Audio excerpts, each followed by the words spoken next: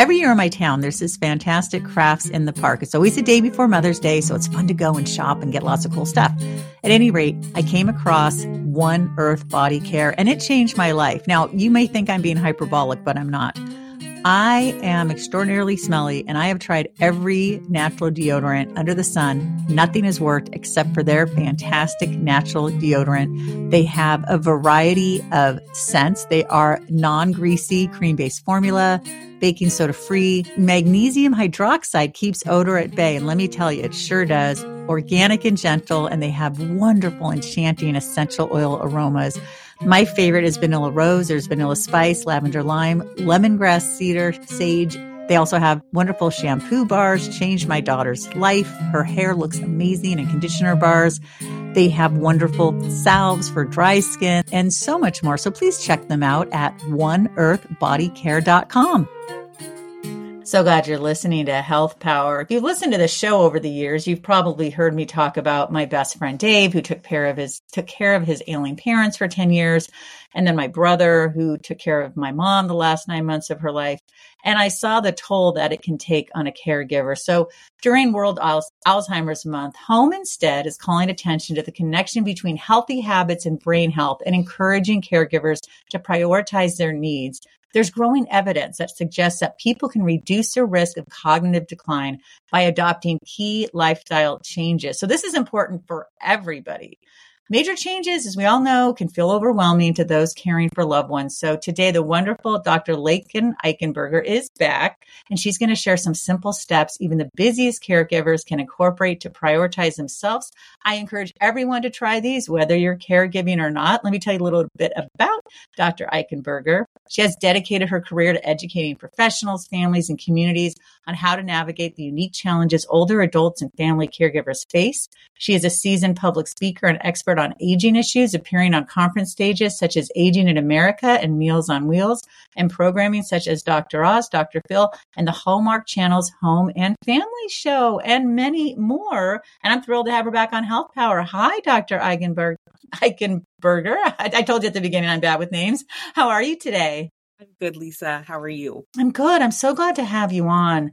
You know, right now, my father-in-law we thought it was dementia. He's 90.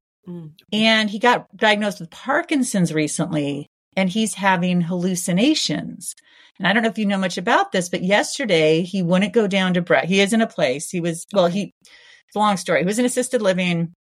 We had him at home. Then he was in assisted living. Now he's in the hospital because he's very weak and had a bladder infection. That's cleared up. But he's like, I can't eat breakfast because I'm holding a baby.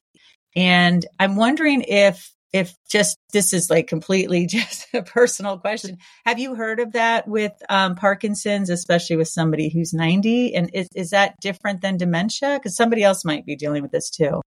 Yeah, well, commonly we will see somebody who has a Parkinson's diagnosis also develop Lewy body dementia. The two often go hand in hand, and some of the hallmark symptoms of Lewy body dementia are hallucinations or delusions, and specific to Lewy body, they see pets and children. So it's not surprising at all to me that he is saying he's holding a baby. And so some great approaches to that could be, let me take the baby for you. And then I'll hang on to the baby while you go eat breakfast. Because to them, it's very real. While we might not be able to see it. And so that's one way you kind of step into that person's reality and make them feel comfortable and acknowledge that what you're seeing is valid to you, even though I might not be seeing it. So that's just one quick little insight on the two. Could often go hand in hand. Say the name again? Because what's so interesting is he keeps seeing his nephews. He'll be like, the boys are here. And my brother-in-law is like, no, Dad, they're here with me. He's like, no, they're right here. Wow. Yeah, it's called Lewy body dementia. And there's actually an entire association dedicated to that type of dementia, the Lewy Body Dementia Association. And they have a great website. And Lisa, I'll make sure to send you that website. Thank you. In show notes or whatnot, because a lot of families just don't know that resource exists. And they have so many great tools and resources, support groups, so that families can become educated and know how to best respond to those types of comments. Because, saying, well, that's not true, it can sometimes be demeaning to that person, right? Because to them, again, it is their reality. And so they're just going to be some creative approaches that families can take to answer those types of those comments that acknowledge, oh, okay, well, I hope that you're having fun with your nephews if they're over there. Those kinds of questions. Or don't you just love how Johnny is involved in soccer? He's doing so well. Let me tell you more about his soccer. So you can kind of redirect the conversation while, again, acknowledging what they're experiencing is real. Oh, that's so interesting. I just have one more question. Yeah. They want to put him on Seroquel to help with the hallucinations. Is that something you've heard of before, which is an antipsychotic? Well, I'm not a medical doctor. I'm a Ph.D., so I can't give any medical advice, but I know that there are some medications that can address some symptoms related to various types of dementia. So it's really important to ask the healthcare provider, okay, what are the side effects potentially? How could it interact with the other medications he's taking? Because, if the delusions and hallucinations are not bothersome, if they're not causing him stress and anxiety, adding another medication could potentially be more cumbersome because of the side effects than if we as a family or a care team can find unique ways to redirect when he is hallucinating or having those delusions. And so, again, that's something you want to talk to the healthcare provider about, but really understand what are going to be the implications of that medication. Because for some people, it does help, especially if their hallucinations are distressing, like somebody's in the home, they're trying to hurt me. Those kinds of hallucinations can be, again, stressful to the person, stressful to the caregivers. And so maybe in those types of situations, it is the best case scenario. But for others, it's just kind of these pleasant hallucinations that seem odd in the moment, but you can find ways to work with them. Now, with regular, I don't know if I should call it regular Alzheimer's, but with Alzheimer's, do these kinds of things happen? Or give us a little bit for people who, have heard these different terms. They get a little confused between Alzheimer's and dementia. Now, the Lewy body dementia, yes. Yeah. So dementia is really an overarching term. I like to describe it as an umbrella term. It really describes symptoms of memory loss. And there are different types of dementia. So Alzheimer's is the most common. It affects about 60% of people with all types of dementia. And that's why we hear about it so often, 60 to 80% actually. And then Lewy body dementia is another form. And then another common one that you'll often hear, especially in the news right now, because Bruce Willis is experiencing it, is FTD, frontal temporal degeneration or frontal temporal dementia. And then you can have a mixture of multiple types of dementia, because there's also vascular dementia, and that's often caused by maybe a stroke or loss of blood to the brain over an extended period of time. So some people will have Alzheimer's plus vascular dementia as a mixed type of dementia. So it is very confusing, all the terminology. But if your loved one has dementia, likely they have a specific type of dementia. Maybe it hasn't quite been diagnosed. But why it's important to figure out the type is because some of the symptoms differ.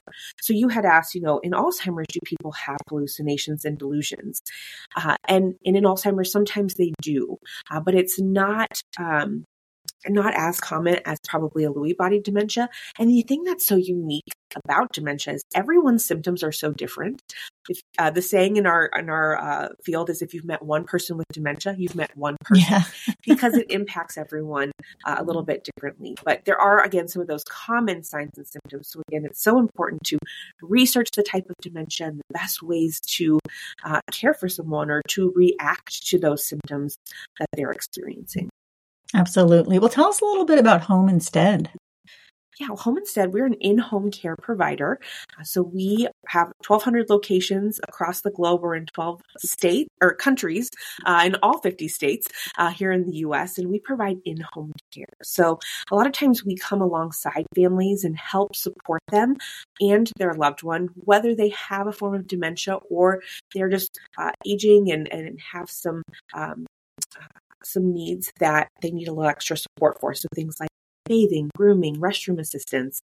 We can help run errands, take them to doctor's appointments. We can do light housekeeping and meal preparation.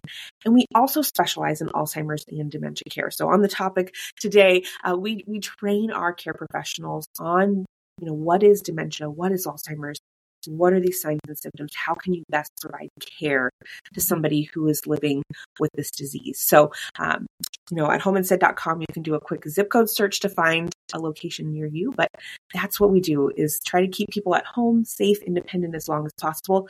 But we can also go into community settings as well. Oh, that's great. Now let's talk about some of those steps that even the busiest caregivers, and I'm saying everyone, can incorporate to prioritize themselves. The first one is exercise to promote cardiovascular health. Yes. Yeah. When we think about brain health, we often pay a lot of attention to the health of the rest of our body, but not necessarily our brains. And so, as you mentioned, there's so many things we can do in our 20s, 30s, 40s, 50s, and even beyond to help reduce our risk of any sort of cognitive decline later in life. So exercise, that is one of the best things we can do for our brain. And you don't have to start with an elaborate exercise plan or workout routine. The American College of Medicine, they recommend 150 minutes per week. So if you think about it, that's like 5 30-minute segments. While that can still be a little overwhelming, my best tip to caregivers is make it a goal to get out once a week for a walk. Walking is free. In many parts of the country right now, it's still beautiful out. Get outside in nature, take a 30-minute walk around the block, maybe even do it with a friend to get some social engagement, accountability, and just get your body moving. And so sometimes I say, don't even focus on the word exercise, just get moving. Get up and move throughout the day. And it might be in little increments, but anything is better than nothing when it comes to exercise. Oh, absolutely. I have some injuries, and so I can walk, but I can only walk for about 30 minutes and I can't walk fast. So I'm always like, I'm not getting my heart rate up. I'm not getting my heart rate up. But it's still important to do. Mm-hmm. I just got to find something else to get my heart rate up. But even if you're not, it's still okay to just, as long as you're moving. Yeah, absolutely. And you don't have to do only aerobic exercise. Balance and stretching exercises are great, especially as you get older, because we tend to lose our muscle mass. And so anything we can do for strength, flexibility, is going to go a long way in terms of keeping us healthy, prevent falls, which we know in the older population is very common. And so whether it's doing yoga or Tai Chi or doing some strength exercises with weights or resistance bands, you can kind of switch it up. And what's so incredible is, after COVID, there's a plethora of online workout routines or videos that you can find on YouTube. Some of them are like 5 or 10 minutes long. And, as a busy caregiver, those seem like more manageable activities than, an hour-long workout class. Yeah, absolutely. The next one is eat right to fuel the brain. Yes. And we know there's no magic bullet when it comes to nutrition and dementia. But what we do know is that a healthy diet, a lot of times the Mediterranean diet, can be really good for our brains. So that's a diet that's rich in fruits and vegetables and lean meats and healthy fats like olive oil and reducing the amount of sugar that we're taking in, especially that processed sugar. And so while caregivers might feel like, again, I don't want to overhaul my whole entire eating routine and habits. If you just can spend maybe a couple minutes chopping up some veggies at the start of your week, put them in little baggies. That way you have kind of quick grab and go fruit and veggie snacks to enjoy. That can just be one simple way that you can start to incorporate 1 or 2 more servings of vegetables in your weekly kind of meal plan to help, again, fuel your brain with some really great healthy foods. And I love berries, strawberries, blueberries, and those are great, packed with antioxidants that we know is so good for our brain. So even if you just buy 1 more package of strawberries or blueberries each week, that could be a great, simple way to start as a caregiver. Yeah, and buy them frozen and throw them in a smoothie. Exactly. Absolutely. Now the next one is sleep and relax. Yes, I think we underestimate the value of sleep. And as a caregiver, it can be really hard to get a good night's sleep, especially if you're worrying about a loved one or your loved one gets up a lot during the night to use the restroom, something of that sort. But we know that during sleep, that's the time our brain gets rid of the gunk. It kind of filters out any sort of toxins. And so the more quality sleep we can get, the better it is for our brain over our life course. And so, it's recommended that we get 7 to 9 hours each night. While that can seem impossible for some, a few quick tips for caregivers is you could start to just decide, I'm going to try maybe at 10 p.m. each night to turn off all electronics in the home and start my wind down routine. Because sometimes if we're on our phones or we're watching TV, the light from those devices, it continues to stimulate our brain even after we close our eyes to go to sleep. And another thing that caregivers could do is simply just wear an eye mask to block out any ambient light. Because if you think about it, even the light from the alarm clock could, again, be keeping us from that deep sleep that we know is so good for our brain. So, those are a couple quick little tips to help you have a little bit higher quality sleep, because again, it's so, so important. Oh yeah, it makes such a difference. The next one is maintain social connections. Yes, we know socialization is so good for the brain. And as we get older, we're at a higher risk of isolation and loneliness. During the pandemic, we all got a little taste of what it's like to be isolated. And wow, can you imagine that being your day to day? And so as we go through life, it's important to maintain those social connections. We can have intergenerational connections. We can have, it's actually not about the quantity of the connections. It's really about the quality. So even if you have just a small group of friends or family that you interact with regularly, that is still going to give you great benefits. But you can also consider connecting with others, especially caregivers. It can be very isolating. So even connecting with other caregivers through a support group or, in person or online can be a great way to create social connection. And you could also combine some of the other brain healthy tips with social connection. So I mentioned earlier, go on a walk with a friend or have someone over and have a healthy meal together. Just those regular social connections. And for caregivers, again, you feel like I don't even have time in my schedule. Maybe start by trying for one quality social connection per week.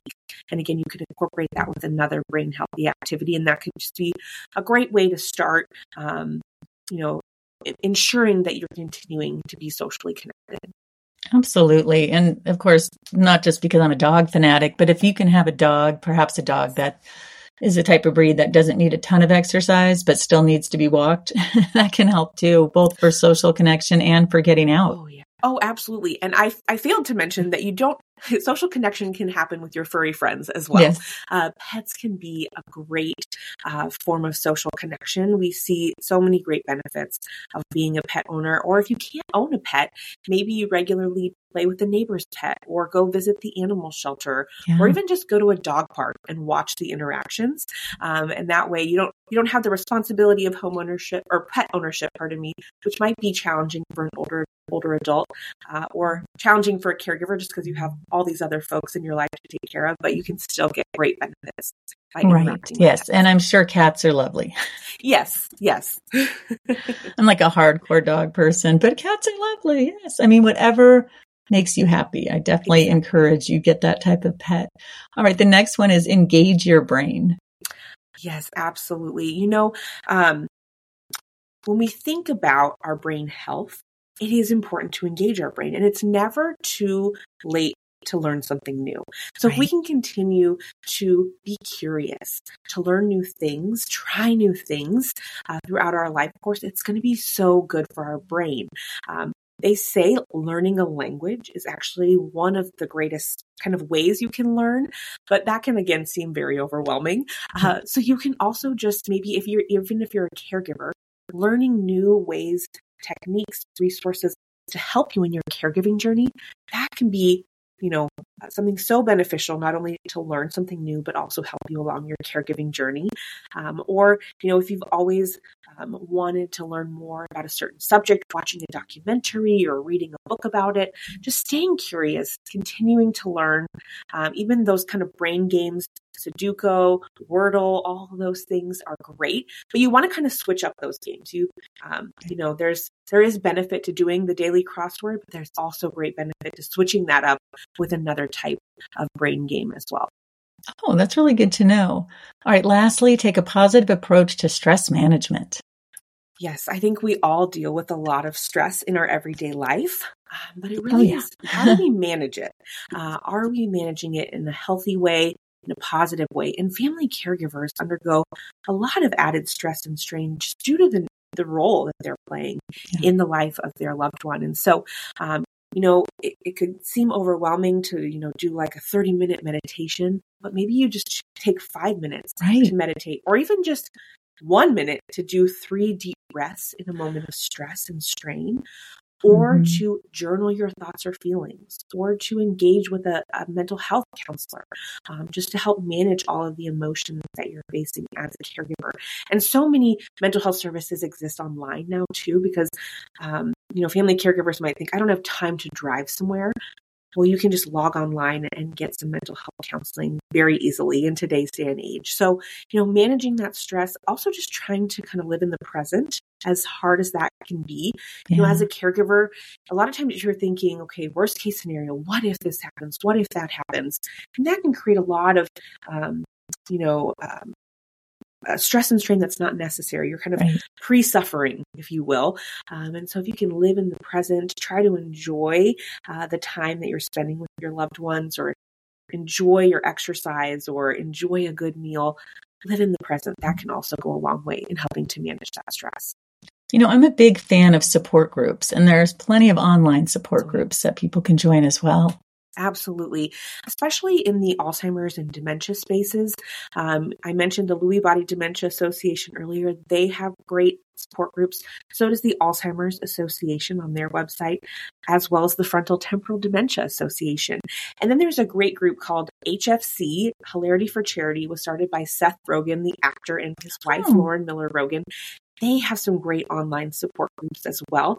And what I love about theirs is they have some for younger folks, because we know that not everyone living with Alzheimer's or dementia is over the age of 65.